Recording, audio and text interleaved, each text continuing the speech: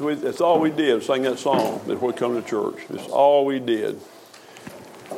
I'm glad to see each of you today, and I ask for your prayers. This is going to be kind of an unusual sermon, as you'll see when I get started. So pray for me to keep my thoughts together. I want to speak on the subject of the death of my little brother. That may sound like a tearjerker, but it won't be a tearjerker. It'll be a sobering sermon. I really appreciate the sermon that I preached last Sunday. I wasn't here, but I got to hear it on the sermon audio, and he talked about that. Let me give you a little history here. I've been so blessed in my life, it's absolutely amazing. My daddy was 43 when Mom and Daddy got married. Mom was 33. And they only had about 19 and a half years together. God gave them 5 children in 7 years. I could not have had a better father and mother. They were so godly. We had a very happy childhood. And I had wonderful siblings. And then later on, I had some wonderful in-laws, just as good as my mom and daddy, just about. Patty and Tony McAvell are just about my second set of parents. And so then Judy had been the best wife a guy could ever even think about having. And I got good siblings, and I got good church friends. I got kind of a view the other day thinking about all that. I've turned out halfway good, not near as good as I should have. It reminds me of Abigail Adams. Abigail Adams was John Adams' wife. So she was the wife of a president of the United States and also the mother of one John Quincy Adams. Old John Quincy was real precocious. I think he was an ambassador to some foreign country in his teens. So his mama told him one time, she said, "John Quincy," she said, "you've had so many advantages." She said, "You've had libraries, you've been around important people, you've got plenty of wealth." She said, "If you don't turn out right, you're going to be a blockhead." That's kind of feel about myself. I may be halfway of a blockhead if I don't turn out halfway right. I've had so many blessings. Anyway, though, my brother was born on July the 1st, 1942, and he left this world at 10:35 in the morning on July the 25th. And I'm not sure if my brother was saved or not. I really don't know for sure. I've got a hope. I'm glad I believe in God's sovereign grace. So I want to share some things with you about my brother. Some things that give me a little hope. See, I don't know what's in his heart. Now, biblically, I can't say he's saved. You say, "Well, Brother Zach, he's not saved." Well, you don't know. Let me get through here. You may not know much you think you do. There's some indications in his early life that he loved the Lord a lot. One time, there's an associational meeting, the Primitive Baptist Association meeting at Robin Street Primitive Baptist Church in Jackson, Tennessee, and I didn't get to go there, but I heard about it. My mom-in-law went, and some other people I knew. J.P. Dale, a real famous preacher from Texas, was there, not just because he was a famous preacher, he was a great man of God. They had an unusual manifestation of the Holy Spirit. Not really exuberant, just a quiet holiness. The people's voices were just hushed. My mother-in-law said, she talked to people, "Did you feel what I felt?" And people didn't even want to talk. They're just awed. On the way home, my brother, who was there, a young man, about 14, 15 years old, he said, "I don't know how in the world I can go back to school tomorrow after being here, go back in this ungodly world." So there's something in his heart then, I hope, there. And then, right before he died, and I was with him on his deathbed, by the way, there at his deathbed, and I want to give my wife credit. I think my wife is such a wonderful person. She helps me make good decisions, and really I was intending to go and speak at the Fight of Faith Conference down in Alabama. So I thought, well, I'll go down there. I was going to do it Tuesday night. Monday morning, I said, I'm going to go down there, and I'll come back and see Lewis on the way home, because he was at Nashville, his son's home. And she said, "Zach, I don't think you better do that." She said, "I think you better go see Lewis. He might not be here that long." So I'm glad I listened to her. She drove me to Nashville, and Alec was so gracious, my son. He had gotten up at 5:30 in the morning to take some young people to Huntsville, Alabama for that conference, and then he was going to Judy was going to drive me to Nashville and come on back home, and then Alec was going to, after he'd been all that long run, still come down and pick me up at Lewis's house and take me to the conference. But I knew when I got there that wasn't going to happen. So Alec drove part of the way down there, and then he turned around and went back. So then Monday night, we were able to stay at a neighbor's house next door, a very gracious neighbor that let us spend the night. And I thought, well, maybe, see how it is Tuesday morning, I still may go to that conference. But I knew when I got there, he wouldn't be here very long. His breathing had changed a whole lot. So anyway, I was at the foot of the bed. He died. Me and his son were, not good English, is it? But anyway, we were down to the foot of the bed. and talking. And also, I looked up, and he was gone. He left in a real peaceful way. He didn't struggle or anything like that. Then I went out on the porch. This doesn't really mean anything in a way, but I'm going to take it from God. I went out on the porch, beautiful sunlight, and just sit there. And I had those incredible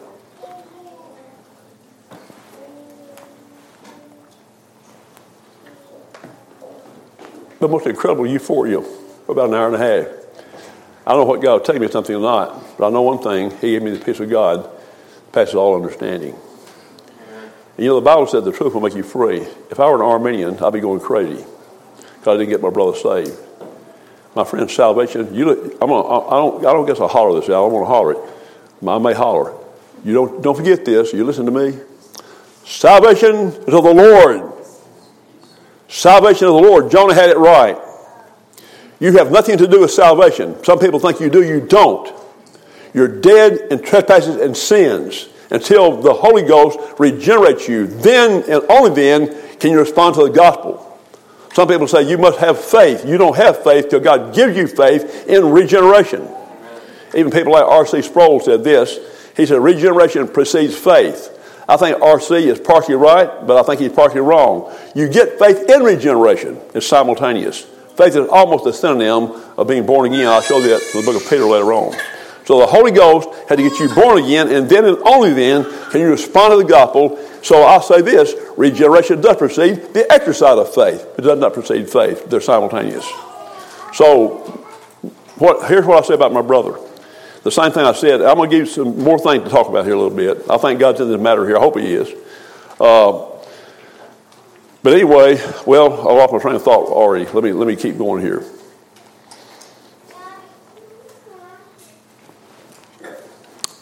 Okay, here I'm grabbing a straw. I know I'm grabbing a straw. You probably will too. Have any of you got loved ones? You know whether they're saved or not? See, I did preach last week, and he was right. Whether my brother was saved or not, it's a blessing to me. God blessed me with friendship of a brother, whether he is saved or not. That's a pretty good way to look at it, isn't it? So you may have unsaved children and friends and have died that way, but thank God for what he did by giving them to you for a while. It's all in God's hands. So you can rest in peace. Isn't that wonderful? It's wonderful. My friend, God's a sovereign God. Many people worry about, Sandra used to worry about that before she got to learn the truth. Worry about her kids. Can I get my kids saved? But my friend, she rests now on the fact that salvation is of the Lord. From beginning to end. God's going to save each one of his elect. Now, the way you know you're elect, if you respond to the gospel, you know you're the elect. I'll talk about that a little bit later. Anyway, another thing, here's a straw I'm grasping at. I witnessed to my brother. I'm going to read to you this in a minute. Over the years. But anyway, this is a straw I'm grabbing at. When I saw him in the hospital, this was before his deathbed experience, a couple of weeks before that, maybe a week before that. And so I was talking to him, witnessing him. And I said, Lewis, everybody knows you loves you. And that's the truth. If y'all knew Lewis, you loved him. I got a lot of friends in this church that just barely knew him. They crazy about him. He's such a nice guy. He's the nicest guy I've ever met, just about. So, but then he had this sweet, sweet smile. He said, it's a straw. He said, yes, everybody loves Jesus too. So that's a straw, but I'm going to grab a hold of that straw. See, I don't know his heart. God Almighty can give deathbed conversions. We don't know what goes in somebody's heart. When I preached Rachel Ewing's funeral, who died of suicide, she was on drugs pretty bad. But she was reaching out to the Lord. She came to church about a month before that in a pitiful condition. So when she did commit suicide, here's what I said, and I meant it, and I'm right about that. When I got to that funeral and looked out there, I said, I leave Rachel in the hands of a just and merciful God. I leave my brother in the hands of a merciful and just God. When you die, I'll leave your life in the hands of a merciful and just God. He can do what he wants to do. But now, biblically, I'd be wrong to say, I know my brother's saved. Biblically, I'd be wrong. Because the only way you know you're saved, do you believe in Jesus Christ? I'm asking you today, you young people, do you believe in Jesus Christ from your heart? Do you believe what the Bible said about him? If you're born again, have the gospel preached, you want to embrace the Lord Jesus Christ. That's the sure evidence that you're saved. That's pretty powerful, isn't it? My brother even at one time thought he was called to preach. We used to love to go to church together. We used to love to go to church together. And then he began to drift away, almost imperceptibly. You listen to me, people. Many of you think you believe in the Lord. I hope you do. But everybody here has to answer God for himself. You can't piggyback on mama and daddy's faith. Paul said, for to me, to live is Christ and to die is gain. For to me, he said, to all you young people, I don't want my kids serving God because of me, even though I wanted to influence them, did influence them. But if they're serving God because of me, when I die, what's going to happen? See, they're gone. I want you children and older people have convictions that God gives us. We love Jesus Christ. I'm going to serve him for myself with all my might because I'm convicted to do that. I'd be willing to give my life for the sake of Jesus Christ. We must have those convictions. But here's something that happened to him, so you need to think about this. I told you before, when you go through a crisis, and you will go through crises, you all go through crises of different kinds. You will do that. When you go through a crisis, you're either going to turn to God or go from God. I've seen people do that. I've seen people have a crisis, and even some who are born again temporarily turn from God in a terrible way, made big mistakes. So what you need to do, if you have a crisis, you run to God and you grab him by the neck and hug him and sit in his lap and let him console you and get you through the trial you're going through. Here's something that happened to my brother. My mother died in 1960. And Louis adored my mother. I did too. But it threw him for a loop. About the same time, there's a girl he wanted to marry very, very badly, and she rejected him. That also got him. See, those are crises. You may go through, that's real, isn't it, to get rejected by somebody you want to marry. That's a real thing, isn't it? Also, another thing, he went to a school, and almost all of them do a college, an Ivy League school here in Memphis. Rhodes College used to be called Southwestern Memphis. It's really called a Southern Ivy League school, and he started believing in evolution. And that really hurt him bad. My friend, evolution is a damnable heresy. You hear what I said? Evolution is a damnable heresy. God created this world just like he said he did over there in the book of Genesis. He created it in 6 days and rested on the seventh day. That's what the Bible teaches, and I believe it because the Bible teaches it. That's not a blind faith either. There's all kind of evidence. Is there not? The heavens declare the glory of God. The firmament showeth his handiwork. People who don't believe, now you can't believe in Jesus Christ by looking at creation, but you've got to posit a all-powerful, all-wise God, or you without excuse. Romans 1 says that. It says the invisible things from the creation of the world are clearly seen, being understood by the things that are made, even his eternal power and Godhead. So they are without excuse. So we don't have a blind faith. Now, my brother, I'm going to read you some things here. Now, I hope it'll help. You think about that. Don't believe in evolution. Believe in the Creator God, because that's what he is. And what's the first thing God wants you to know in the Bible? Well, what is it? In the beginning, God what? Created the heaven and the earth. That's how important that is. Fundamental, foundational, not optional. I don't care how many PhDs and school teachers and that run around like a bunch of idiots. They are idiots. They're fools, what they say. The fool has said in his heart, there's no God. Well, my brother began to drift away. And so I don't remember all the details. I don't remember all the details. I did ask him on his deathbed, but I said, what do you think about Jesus Christ? He said, I love him, not in the way you do. Now, I don't like that. I want him to love him like I do, but still, he said he wouldn't blast. So that gives me a little hope. Okay, let me read you some things now, and bear with me. This is important. I'm going to come to you with a lot of Bible today, even though this is a personal experience about the death of my little brother. You know, I had a lot of fun with my little brother. Let me just say this, it's kind of funny. We had a lot of fun together. We slept down in what we call the rumpus room off the rest of the house. And one night, it's dark, it's all get out. And I'm asleep, and Louis wakes me up and says, Zach, come here. There's a spaceship out here. I would have sworn on a King James Bible I saw a spaceship. It was floating out there, these green lights flicking. I mean, you could see it.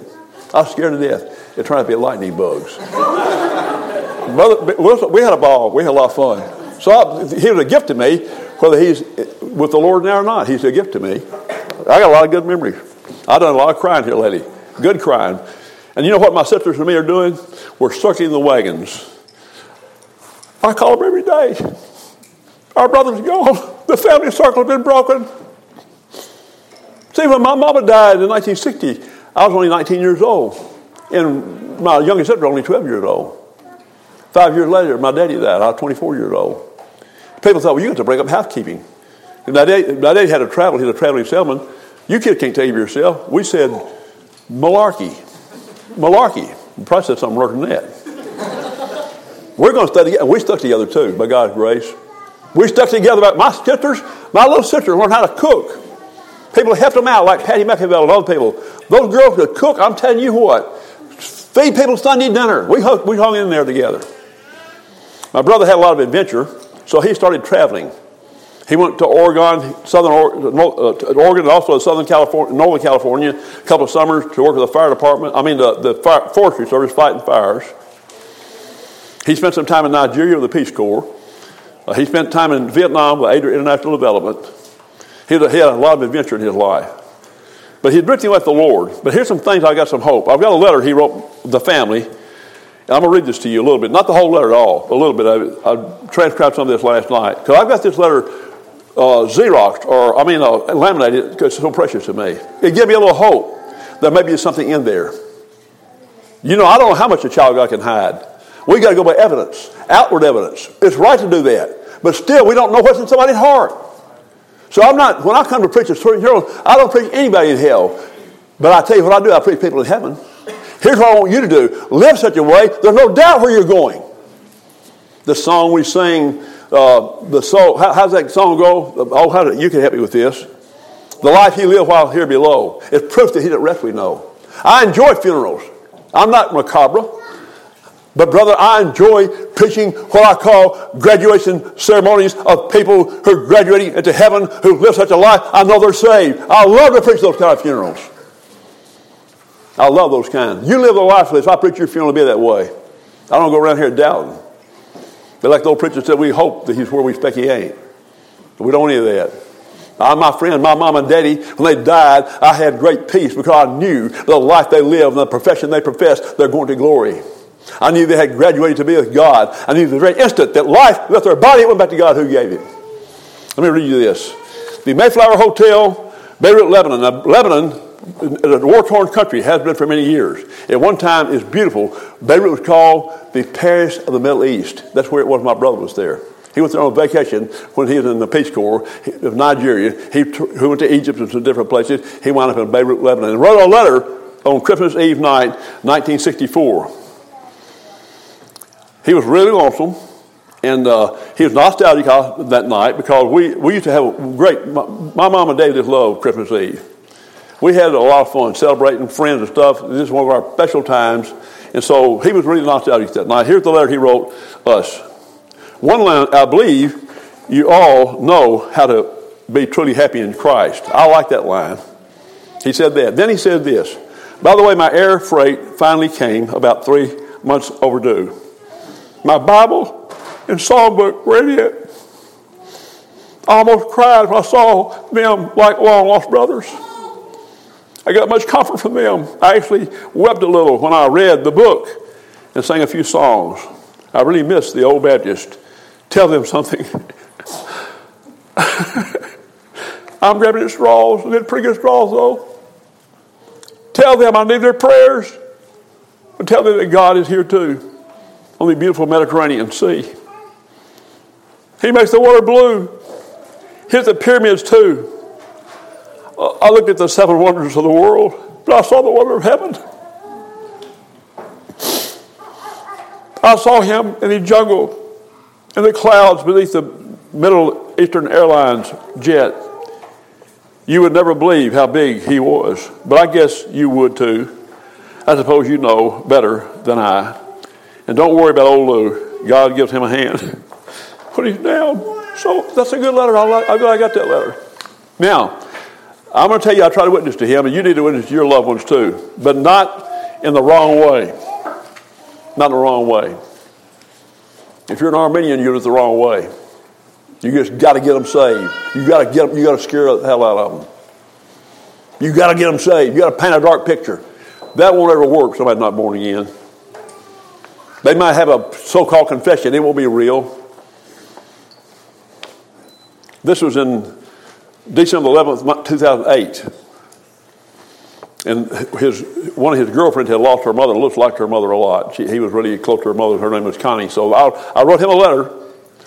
Lewis, I'm sorry for the passing of Connie and for the sorrow it's causing you.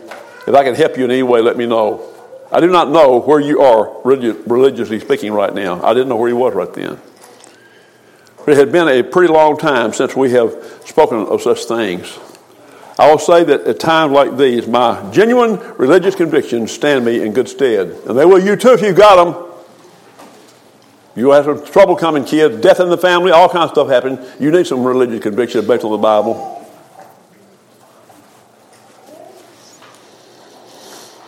I have absolutely no doubt of the afterlife as it is described in the Bible. I don't believe in any of the rival systems of belief, such as the Eastern religions with reincarnation and so forth. Because my brother was flirting with that for a while one time. He lived in Thailand for a short time. My sincere Bible-based convictions, I love that. Bible-based convictions. Not something I'm coming up with. Not subjective, objective truth. Bible convictions. Thy word is truth. If you're born again, you know it is, because it's in your heart. God wrote it in there. He called you to be born again. It's in your heart. If you're born again, you believe the Bible, you got to believe it. It's written in your heart in regeneration. My sincere Bible-based conviction stood me in good stead in the death of mother and daddy and the baby girl Judy and I lost in 1991. A lot of y'all stood with us. All y'all stood with us. Thank you for that. I remember how y'all stood with us. I fully expect to be joined with them and with all the redeemed family of God forever. This gives me great comfort and strength in living. Again, I do not know where you are, but it would greatly gladden me if you could share my convictions. I do not believe that my faith is a blind, unthinking, uncritical faith. It is based on the Bible, made real to me by the Holy Spirit. I'm praying for you, and if there's anything I can do for you, please let me know your brother with love. That's wrote that in 2008. All right, let's jump up about 10 years now. This is March the 20th, 2018, when he was getting pretty sick by that time, a little bit sick.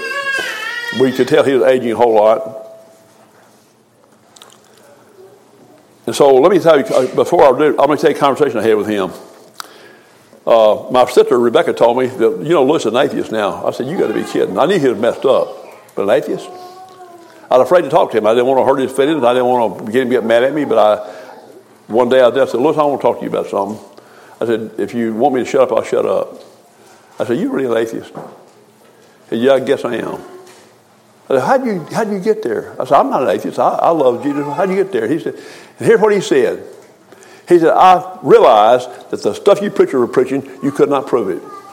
I said, we can't prove some of that, but I believe it with all my heart because I got faith. He actually said, I don't have faith. Maybe he doesn't. I hope he had before he was born again. Before he died. I believe the Bible. There's a lot of evidence the Bible is true. It's not a blind faith, but it's still a faith. Faith sees things that are not seen. Have you seen Jesus Christ yet? No, you haven't seen him yet. Yet, believing, you rejoice with joy unspeakable and full of glory. 1 Peter 1:8. I'm just as sure as that pulpit's there, even sure the resurrection is real. My faith is based on the dead rising out of the grave someday, because he was the first fruits of them that slept. I'll die on that. You will too. Many martyrs have died on that. That'll make your pillar a sweet pillow as you're dying. Dying grace, brother, is wonderful. You're being ushered to his everlasting kingdom on abundant entrance. Anyway, 2018. My dear brother Lewis, while doing some reading this morning, you suddenly came to my mind. I was reading something I had written some time ago and felt impressed to send it to you. It is enclosed. I'm not sure what that was. I said something I had written. I thought he might help him. I love you very much. Really enjoy working with you as we work in the firewood, because we both had stoves, and that's one thing we did together. We'd cut wood and enjoy that.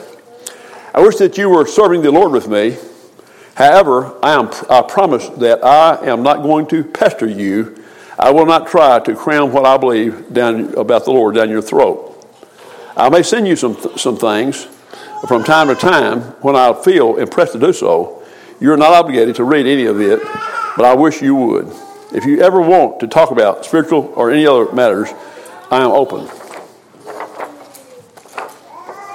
I know that we are both getting up in years and cannot expect to live much longer.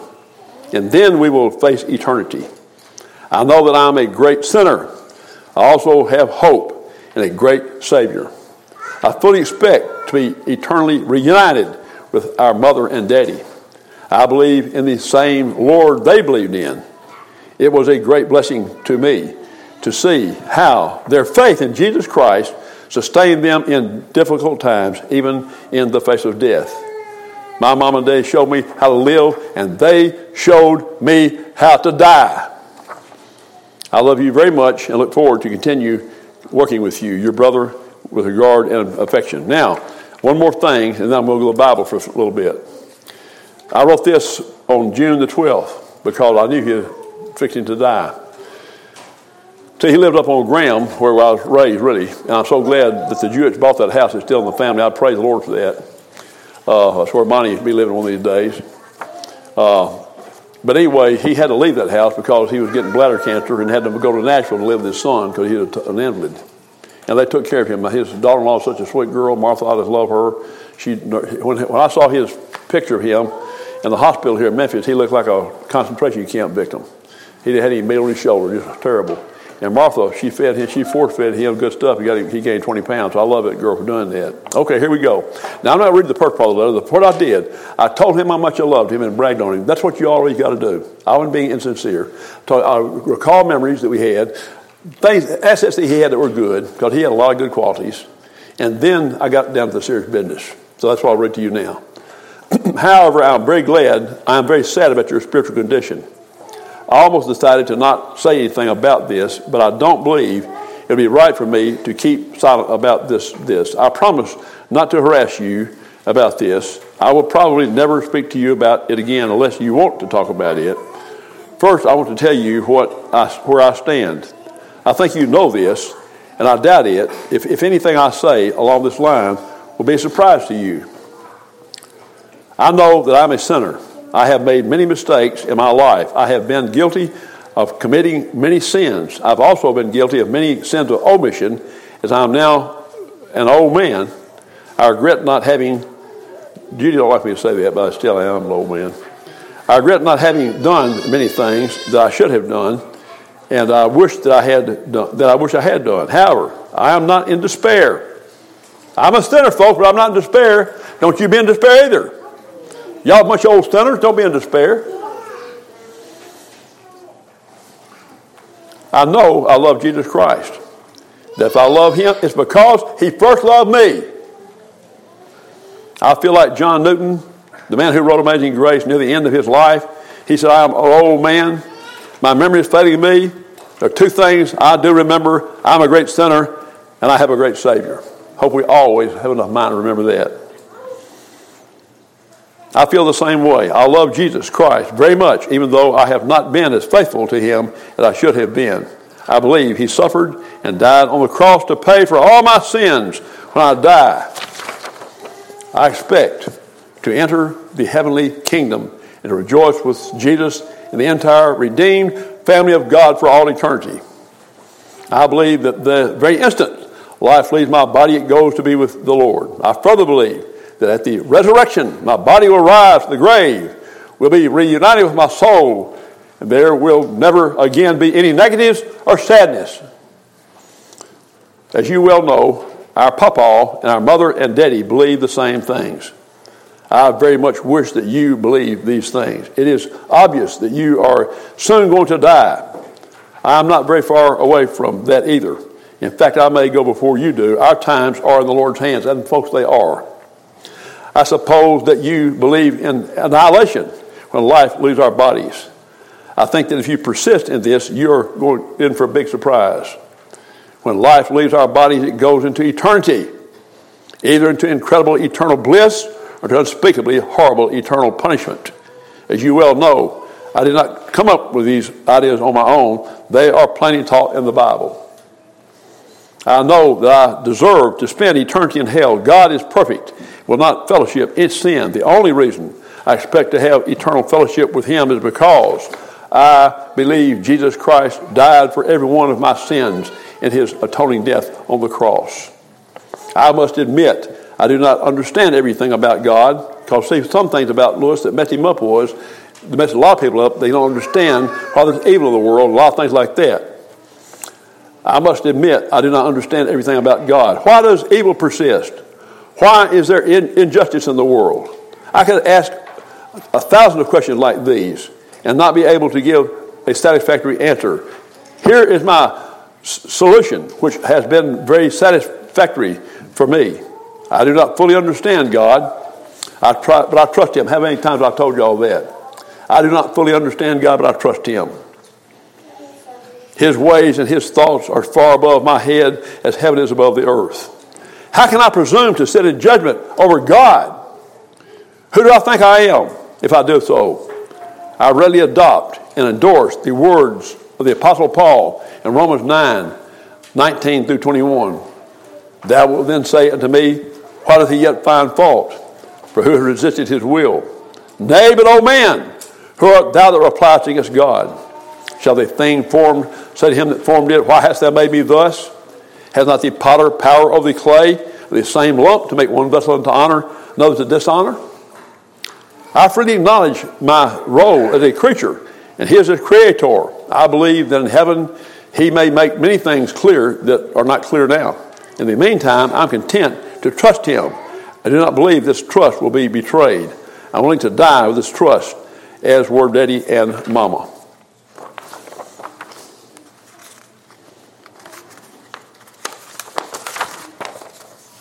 I believe this because God has given me the gift of faith.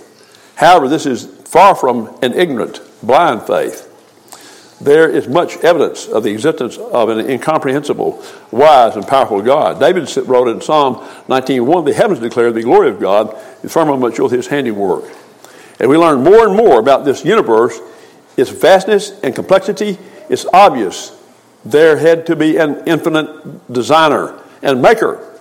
The same is true of the micro world. In the past 40 years or so, there's been a veritable explosion in the world of microbiology.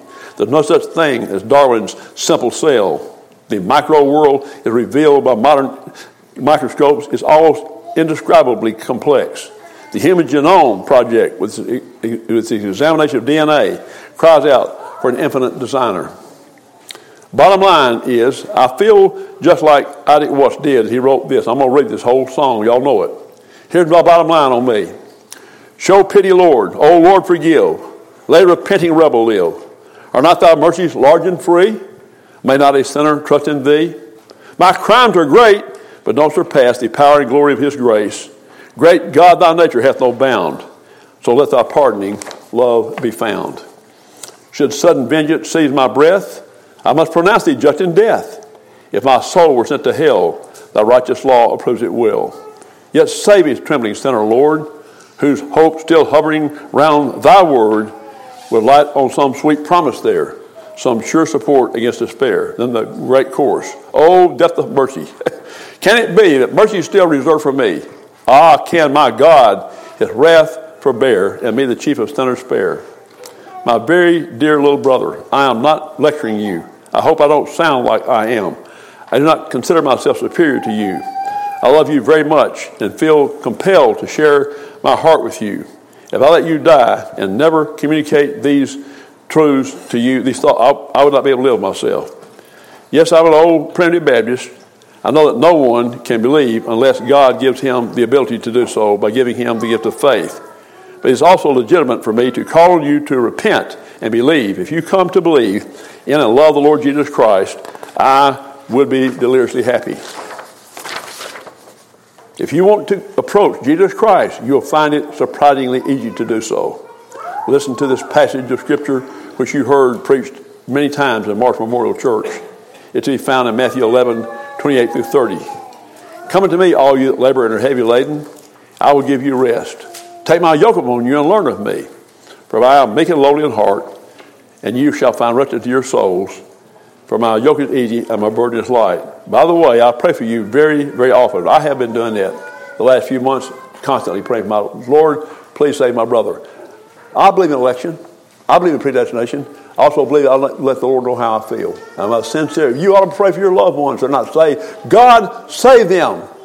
You're not going to make him change his mind, but why not let God know how you feel? What do you want for your loved ones more than anything else? Salvation is what I want more than anything else.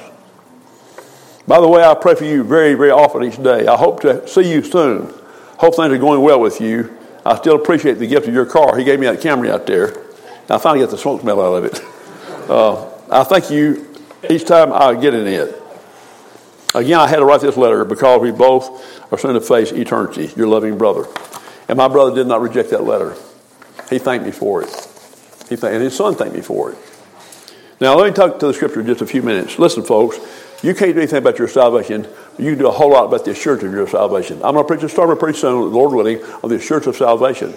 What you need to do is this, over in the book of Peter, 2 Peter chapter 1, you need to make your calling, election sure. If you do these things, you should never fall. What do you mean make your calling, election sure? You don't make it sure to God. It's interesting in the New Testament Greek. Let me tell you about that a little bit. I'll give you a good Greek lesson. It'll help you out a little bit. In the Greek, in English, we have the active voice and the passive voice, right? I throw the ball, that's active, right? The ball is thrown, that's passive, right? Well, Greek's got a middle voice that combines the two.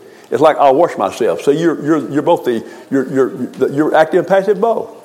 So in God's providence, because He told the truth, in make your calling, election sure is the middle voice. You're making it sure to yourself and to others. It's already sure to God if you want God to elect. You need to listen. I want to know if I'm going to heaven. Do you? I want some comfort on my deathbed. Let me tell you this. If you live a disobedient life, you won't have the assurance of your salvation. You can't lose your salvation if you're truly saved. You can't lose the assurance of your salvation. I don't want that. Peter said over there in 1 Peter chapter 1, verse 10, give all diligence to make your calling and election sure. If you do these things, you shall never fall. Okay? Be obedient to God. Walk in fellowship with Him.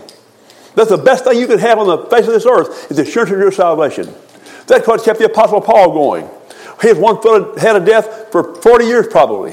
What kept him going? He was sure he was saved. When he died, he knew where he was going. That's give people confidence on how to live and face the world we live in. The assurance of your salvation.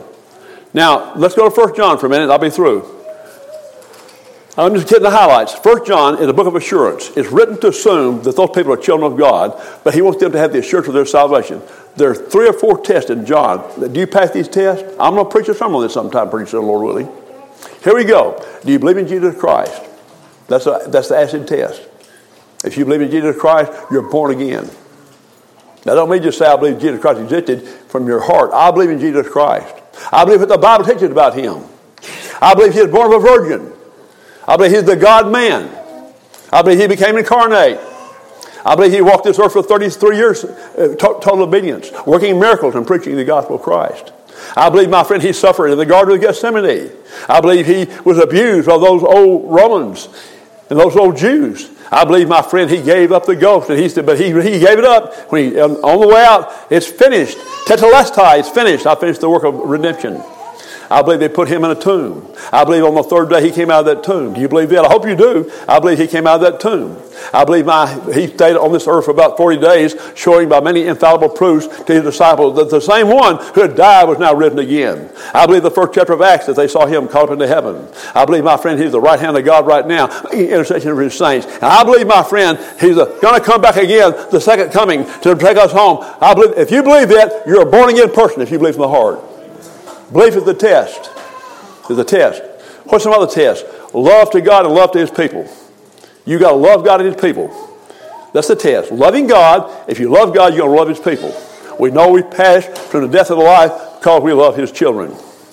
So, believing in Jesus Christ, loving God, loving His children. What's the other test of obedience in 1 John? Obedience. Obedience. If we walk in the light as He's in the light, we have fellowship with one another. The blood of Jesus Christ, His Son, cleanses us from all sin. If we say we walk with Him, we love Him, and walk in darkness, we lie and do not the truth. Obedience. Are you trying to obey God? You're not going to do it perfectly, but are you trying to obey God? Are you kids trying to obey your mamas and daddies like God said? Are you? Are you husband trying to love your wife like God said? Are you? Huh? Are you wife trying to be submissive to your husband like God said? Are you? Are we trying, when we commit a sin, do we want to repent? In fact, that we can? We ought to. Every day ought to be a life of continual repentance. Lord, I'm so sorry. Thank you, Lord, for giving me that wonderful shower, that spiritual shower. If we confess our sins, He is faithful and just to forgive us our sins, to cleanse us from all unrighteousness. Thank you for listening to me. Pray. I'm not praying for my brother. I'm not a Roman Catholic. Neither is Daniel anymore. I'm not some kind of a Mohammedan or something like that. I'm not praying for the dead. I'm not going to do stuff like that. Are you? I'm not supposed to be praying for dead folk, am I? I prayed till he drew his right breath. Now it's through. He's in God's hands. I hope I see him someday. If I don't, God's a sovereign God. And let me tell you this. This is amazing to say this. If my brother's not in heaven, I won't miss him. You won't miss your loved ones either. God's perfect. I don't know how God worked that out. There'll be no sorrow in heaven. If my brother's not one of His children, then my friend, I will not, somehow God will fix it. I won't be worried about that. We must say, God, not my will, but thine be done. God's good, and God never made a mistake, and God's not going to make a mistake. Trust Him, friend. Trust Him. Love Him. Live for Him. Live for Him. Isn't it a blessing to live for Him? Oh, what a blessing to be born again. What a blessing to have spiritual life. What a blessing to have friends like you are. Christian friends that love God. We praise Him together. And help each other out. And pick each other up when they're down. What a blessing, my friend. Let's just say it. Hallelujah. Hallelujah. The Lord God omnipotent reigneth. Thank you. Well, let's have a handshake and get us a song, Roy. Thanks for listening to me. It's the truth, folks. It's the truth.